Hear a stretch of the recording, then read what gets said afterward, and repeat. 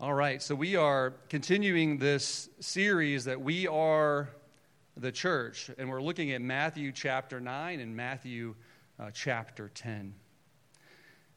As I look around, God revealed and opened my eyes. It's amazing sometimes how God is doing something and you just don't see it for a while.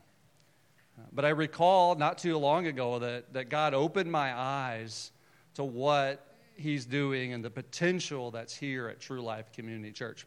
When I look amongst this room and even those that are not with us, there is so much God-given potential that He has brought here to this church. So many of you, I know you, have come to know you, that I really believe that God brought you here for this season that He is preparing our church for. And I'm super excited about where this church is going. You hear it all out throughout the community about, hey, we see you in the community, we see you guys, and there's a lot of buzz in the community. I see the abilities that you guys have, and so just continue to pray as we work through this. If you don't have this packet, if you weren't here last Sunday, just raise your hand. My son will get one of those for you. But just continue to pray through that and work through the process as we raise up leaders, because I really do believe that God is at work. And we really don't want to miss this opportunity. I feel like if we squander this opportunity, that God will take His hand off of the blessings that He is preparing us for. I really believe this is the next step that God has for His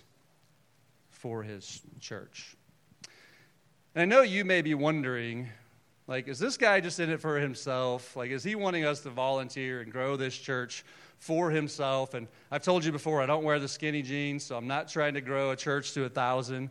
I really just want to be obedient to what God is calling us to do. And I really believe He's taking us to that next level. And we all are going to play a part in it. So I get where you're coming from. But the reason I asked Brandon to read Isaiah 6 was I wanted us to go back to the basics just for a second to understand the holiness of God. Like if you read the big hitters like Luther and Calvin and Martin, those guys, like Augustine, like those guys are all about the holiness of God. And I think we need to pause for a moment and look at like Isaiah 6 to look at the holiness of who God is. Isaiah was saying, as I saw the Lord, it felt like I was being torn apart. Like my sin was overwhelming to me. That is who we are in our sinful state in front of a holy God. And everyone that we know, everyone that's ever taken a breath on this planet Earth will stand in front of a holy God. And outside of Christ forgiving us of our sins, of Christ within us, being hidden in Christ, that's how it is standing in front of a holy God. We would rather just die than to be experiencing that. Isaiah, he said he knew he was a dead man, that he was a sinner, that he was doomed. But then his sins were forgiven. And when his sins were forgiven, you would wonder, what's Isaiah going to ask God? Or what's God going to ask Isaiah? And what we see is God asked Isaiah, who will go and who will I send to proclaim me? And what did Isaiah do? He said, choose me. Here I am. Send me. His sins were forgiven. The coal was put on his lips. He said, there's filthiness that comes out of my mouth, and everyone that I'm around is a sinner as well. How can I stand in front of a holy God? They put the coal on his lips, forgiven of his sins. And what was the first thing that he did? He raised his hands. He said, Lord, here I am. Send me. I'm ready to go. So I believe first looking at just the holiness of God and as it relates to you and I and all of those that are around us. So if you would turn with me to Matthew chapter 9. I'm trying to juggle this microphone here. Should have checked my batteries. Matthew chapter 9 and 10. So we're looking at three principles throughout August. The first principle as we go through these chapters, and I've challenged you as a church to read through these chapters as well and put yourself in the position of a disciple. That you are just like Matthew, that you are called, and the same things that Jesus is asking you to do that he asked Matthew to do and for his disciples. And so we see three principles here. We see the authority of Jesus, first and foremost. Then we see our calling that Jesus calls us to. And then we see, what does that look like in our lives? What does it look like to be a follower of Jesus? So Matthew 9, I know we're kind of jumping around here, but today we're looking at Matthew 9, 18 through 22 as it relates to Jesus' authority. The Bible reads this way.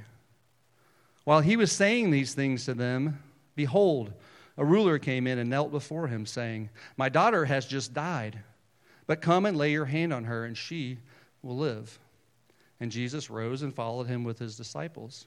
And behold, a woman who had suffered from a discharge of blood for 12 years came up behind him and touched the fringe of his garment. For she said to herself, "If I only touch his garment, I will be made well." Jesus turned, and seeing her, he said, "Take heart, daughter, your faith has made you well." And instantly, the woman was made well. What we're seeing here is Jesus' authority, his deity, that Jesus is God. When he speaks, when someone touches his garment, things obey. The scribes were upset with him after he called Matthew, because he said, "I'm forgiving you of your sins." Remember last week we looked at the authority. The paralytic was healed. And because of the paralytic's faith, his friend's faith, he said, "I forgive you of your sins." And the scribes were upset because only God can forgive sins. So Jesus is claiming that he is God. That's why they're so upset. But we're seeing that Jesus is deity, that his authority, that Jesus is God. And that's so important because if Jesus isn't God, then he can't forgive us of our sins. He can't raise us from the dead. It's important to understand that Jesus, this is the word of the living God. And you may be like this lady. Maybe you have some physical ailment that you've been trying to pray to the Lord to overcome. Maybe you're suffering, or someone that you know is suffering. Or maybe there's just some unanswered questions in your life. Jesus loves you. He knows you. He hears your prayers. And I want you to know that Jesus also knows the thing that we need the most, and that is our sins to be forgiven, so that we can live with him for eternity. He knows that is number one, the most important thing that you and I know. And as we're walking through those things in life, and I'm not saying God won't heal you. Men and I have suffered for years for things, and God miraculously, we're healed from it. Other things we continue to suffer with. I'm not saying God won't do that for you. But the most important thing for you and I as we walk through those things is to have a relationship with God. His power is made perfect in our weakness. Paul said, "Take this thorn out of my side," and God said, "No, my grace is sufficient for you. My power is made perfect in your weakness." The most important thing is our sins to be forgiven, and the most important thing as we walk through these things is to have a relationship with God through Jesus Christ. So never give up hope if you are going through those things. The good news of the gospel, Jesus tells us, we're going to look at this in a little bit, is to go and declare the kingdom of God. The gospel of Jesus. The good news. And the good news is that Jesus forgives us of our sins. That he heals us spiritually. He heals us spiritually. Has anyone ever had a terrible boss? You remember? Supervisor? Oh, some hands went up really quick in the back. Really quick in the back. I worked at Burger King for a little. I was a farm boy, grew up, And there was like the wintertime, things were slow. And so I said, well, I'm going to go work at Burger King. And it was like a fish out of water, working fast food for. But I had this boss, a young guy, and he would take a paintball gun, and he would sit in his office, and he would shoot us with it. And there was just like paint splatter all over the place at the end of the night, and he would make us clean up the paint. I mean, that's how humiliating this was. I didn't put up with it too long. Went and got another job. But I remember one day there was a bunch of bikers that came in, and they did not like my boss. And they were harassing him and saying, we're going to beat you up. And I'm like, hey, did you hear what they said? Like, they're saying they're going to beat you up. Are you going to do something about it? And he's like, be quiet. They're going to beat me up. But I didn't like being under the authority of this guy. But I want you to know, like, being under the authority of Jesus is a blessing. It truly, truly is a blessing. That Jesus, he is God. He has authority over you. You may have never thought about that before. That Jesus has authority over all of us. He has authority over everything. He spoke and everything we know leapt into existence. Like he has authority over it. And I wanted to ask you this question. Who are we to ignore or tell Jesus what we want to do with our own lives? That really hit me right in the chest. Who are we to tell the God of the universe what we want, or just totally ignore him altogether? That's what most of the world does. What we want with our lives. He tells us, go and declare the kingdom of God is at hand. Like Jesus could return any second in the blink of an eye. To go and declare the kingdom of God is at hand. And we see last week in Matthew 9, Jesus calls Matthew. He says, hey, come and follow me. Matthew comes and follows him. Do you know what happened in Matthew 9, verse 10? I want to read that for you. If you're reading through these verses, I wonder if you caught this. Verse 10, right after that, and as Jesus reclined at a table in the house, means they're eating. They used to recline at the table, lay down, and they would eat. And it says, behold, many, and I underline that, many tax collectors and sinners came and were reclining with Jesus and his disciples. Many sinners showed up to be with Jesus. Now the religious people just really hated that. You see, sinners are attracted to Jesus. They are not attracted to stuffy religious people, judgmental, dying churches. They're just not. They want to see Christ in Christianity, right? Maybe you get something out of it if Christ is not in Christianity, but they want to see, like, we believe and we act and we do what we believe. Like, Christ is in the church. As Dana said, like, this is Christ's church. We invite Christ into this church. Like, he is the head of the church. Christianity with Christ should draw us. My mom makes fun of me because I say us instead of us. I try to fix it, but, it's at an age where it's just us. I'll say us. It's just more comfortable. We should be drawn to Christians. We're followers of Jesus. We're disciples of Christ. Like, we should be doing the same things Christ did. We should be drawn to sinners. Sinners should be drawn to us. Now you're never not going to not hear that. Sinners should be drawn to this church.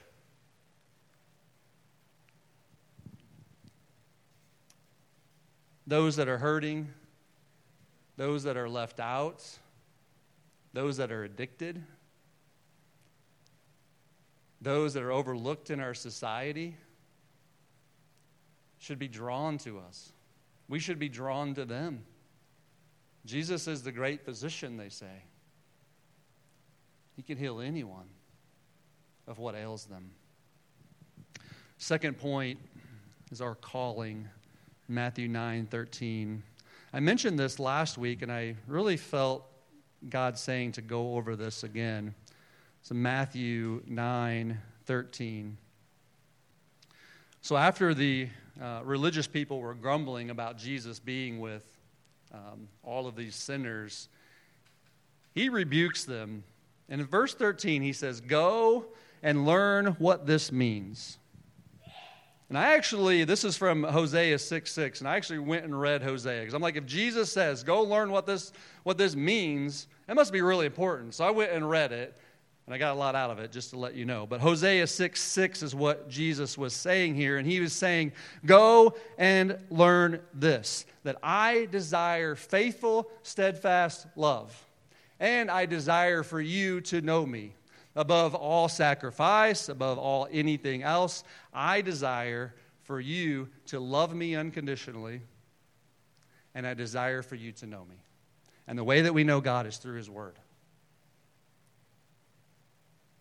The world construes, tries to say that Jesus is something other than He is, and the only way that we would know who the deity, who God is through His Word.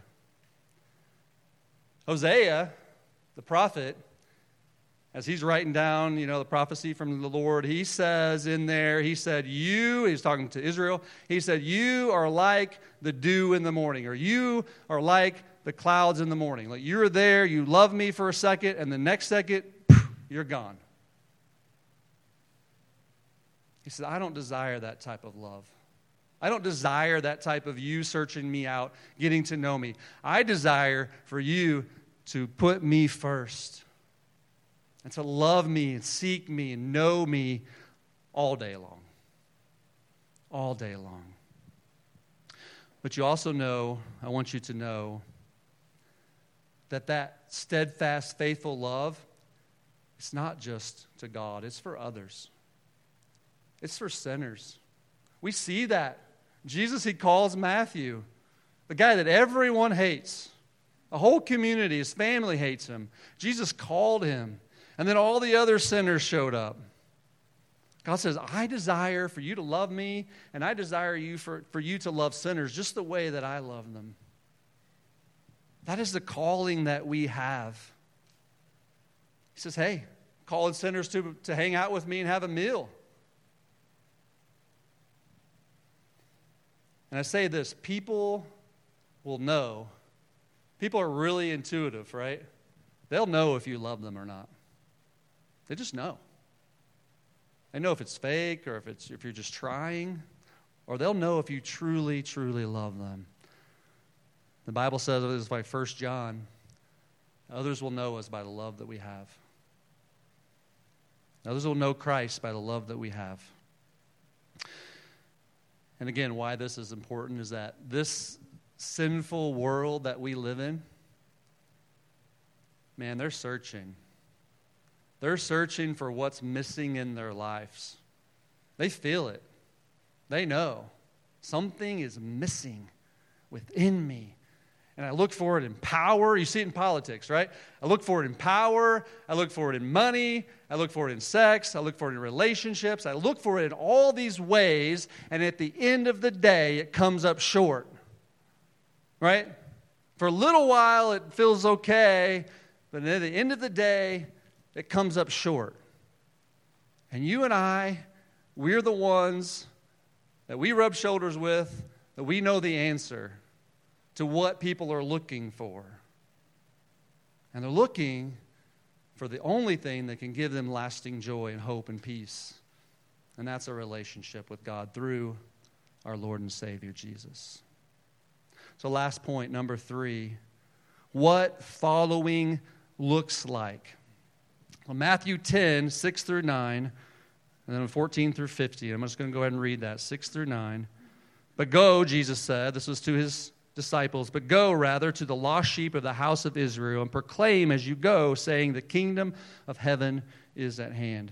Heal the sick, raise the dead, cleanse lepers, cast out demons. You receive without paying, give without paying. Acquire no gold or silver or copper for your belts, no bag for your journey, or 2 tunics, or sandals, or staff, for the laborers deserve his food. 14. And if anyone will not receive you or listen to your words, shake off the dust from your feet when you leave the house or town. Truly, I say to you, it will be more bearable on the day of judgment of the land of Sodom and Gomorrah than for that town. So we see in verse 6 that Jesus is saying, go to the lost sheep. Go to the sinners. Number 7, verse 7, he says, go and tell them that the kingdom of heaven is at hand. Share with them the gospel of Jesus. Number 8, this is care, compassion. Care for those that are sick. Here at True Life Community Church, we do food ministry, and we also do a program for single moms for a free laundry service called Loads of Love. That's our compassion care. That's what we do. That's what we try to focus a lot of our energy on, but also serving our community as well.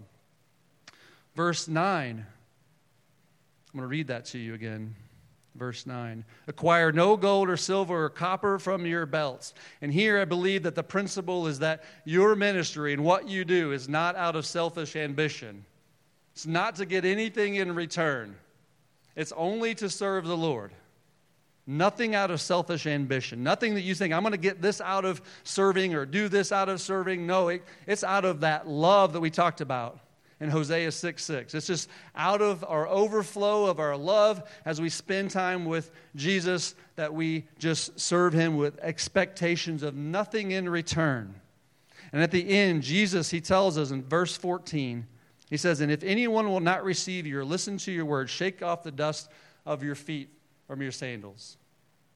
And what this tells me is that the results of what we are obedient to doing is not up to us.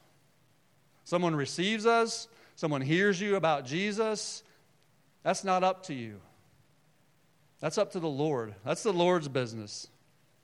We just be obedient to what he calls us to do. Let the results be to him.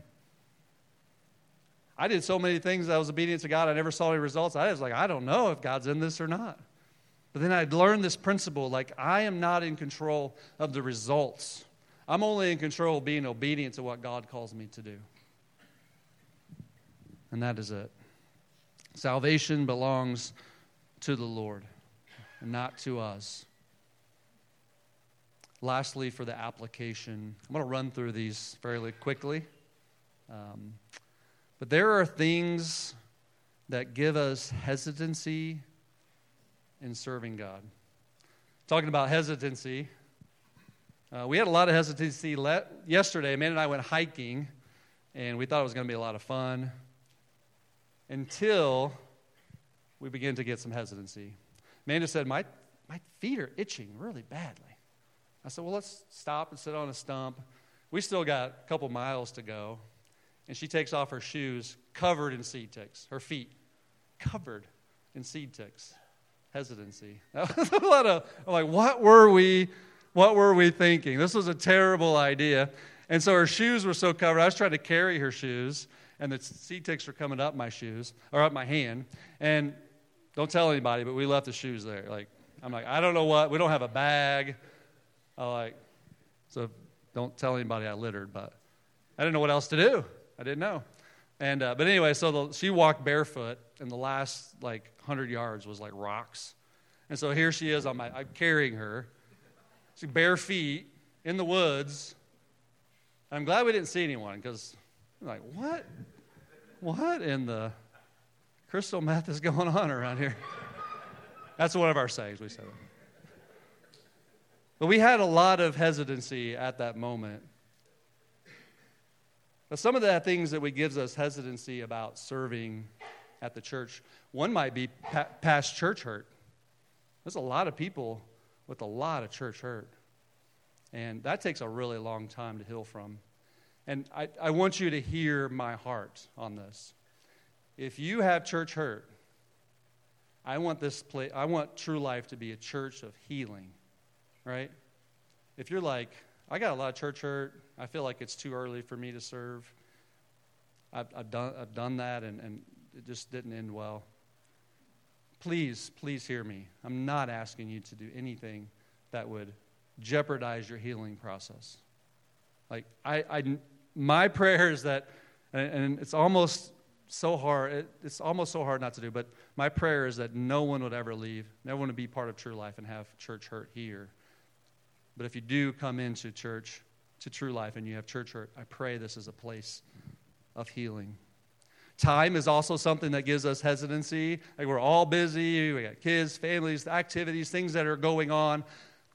But I want to encourage you, and I want to challenge you to pray and to know that Christ has authority even over our time.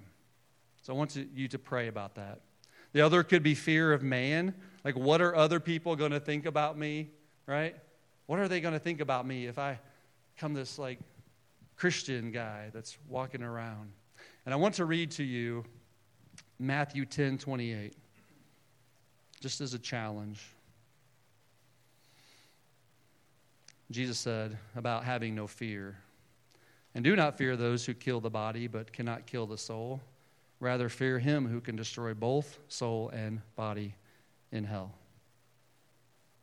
He gives us perspective of what to be fearful about. The next to last one is fear of not getting ahead. This is the one that really struck me as I was praying about these. The fear of not getting ahead. Like, we focus so much on getting that promotion or increasing the value of our house or making connections or doing all these things. Like, we're Americans, right? Like, that's what we do. We do all these things to get ahead in life. And I think there's this fear that if we serve the Lord and we focus on Him, that somehow we're going to get behind. We're always trying to get ahead. And I think the fear is that we have to be dependent upon God. And I've been there before. Like, sometimes that can be a little scary. Like, Lord, if I do this, I'm dependent upon you of coming through, and I don't know what that's going to look like. But the one thing that Jesus marveled about on earth was someone's faith. Someone's faith. So I want to encourage you in that. Next thing is, you may think that, hey, I'm not a mature Christian. I really can't serve. I'm not equipped to do that. But I want to encourage you, there's all kinds of levels of serving. Wherever you're at, I promise you, there's something in this packet that you can serve at. And lastly, it could be as simple as, hey, I've signed up before, or I've expressed that I want to serve, and nothing ever happened from that. And I want to just encourage you to read this. We have a plan going forward to ensure that everyone gets signed up, there's good communication, and all of that. So, all right. So I want to close it with this, and I just want to say, if anyone here, or anyone that you know, when they stand in front of a holy God,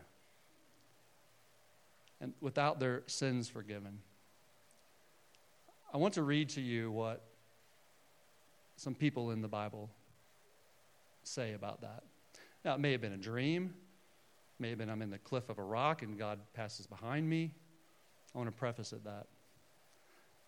And I also want to, I'll say this in a minute, but I want to preface it that, and here's what some people said that saw God. Isaiah says, it feels like I've been torn apart, I've been doomed. Job said, therefore, after I saw the Lord, I despised myself, and I repented in dust and ashes.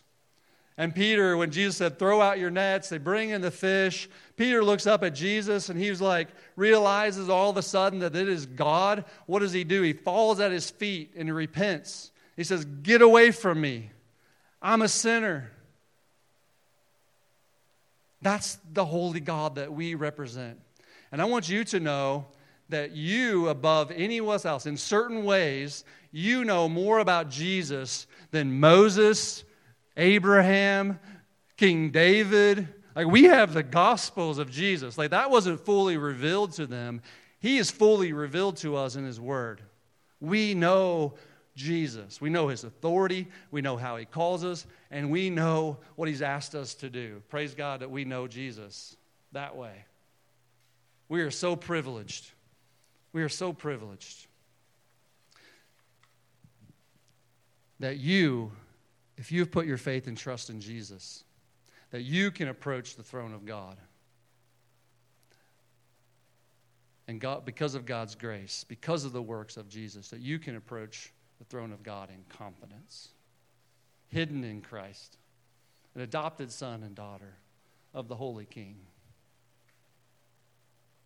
I pray that you know that today, not because of your works, so that no man may boast, but because of God's mercy, because of his grace, and because of our faith in Jesus and what he did for us. If you've never put your faith and trust in Jesus, if you've never heard about the impact of your sin as it relates to a holy God, I would pray that you would bow your head. As the worship team comes up, as they get ready to lead us into worship, I would ask that you would just call out to the Lord. Lord, I'm a sinner. Forgive me of my sins. I'm tired of searching for things to fill this void that I have in my heart. I pray that God is revealing that to you, that the only way through salvation is faith in Jesus alone. Let's pray. Dear Heavenly Father, Lord, thank you for your word. Thank you that we can know Jesus fully revealed to us through your word. We can know who we are in Christ. We can know what we're called to. We can know our standing with you as a holy God. And we can have confidence in that. Lord, just as the lady who was bleeding for 12, 14 years, she touches Jesus' robe. Jesus turns around. He says, your faith has healed you. Not only healed her of her physical ailments, but healed her of what was ailing her the most, and that was her sins.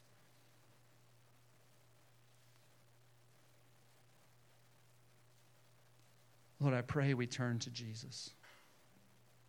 I pray we have so much faith. Each and every one of us have so much faith in Jesus that it would marvel you. Lord, we cannot do these things on our own. We cannot be healed from church hurt. We cannot grow to be more like Jesus. We cannot have faith like that. Lord, we cry out just as the guy did, say, I believe, but help me with my unbelief. Lord, help us to have faith. Help us to know you more. Help us to love you and not just be like a fleeting mist in the morning, but it would be all day long that we love you, we praise you, we worship you because you are worthy. Help us to love you and help us to know you, because that's what you ultimately desire, is for us to love you and to know you and then to love others. Lord, we are sinners. We are weak. We can only do that through you and your power. Help us to admit our weakness so your power would be made perfect. And we ask this in Jesus' name. Amen.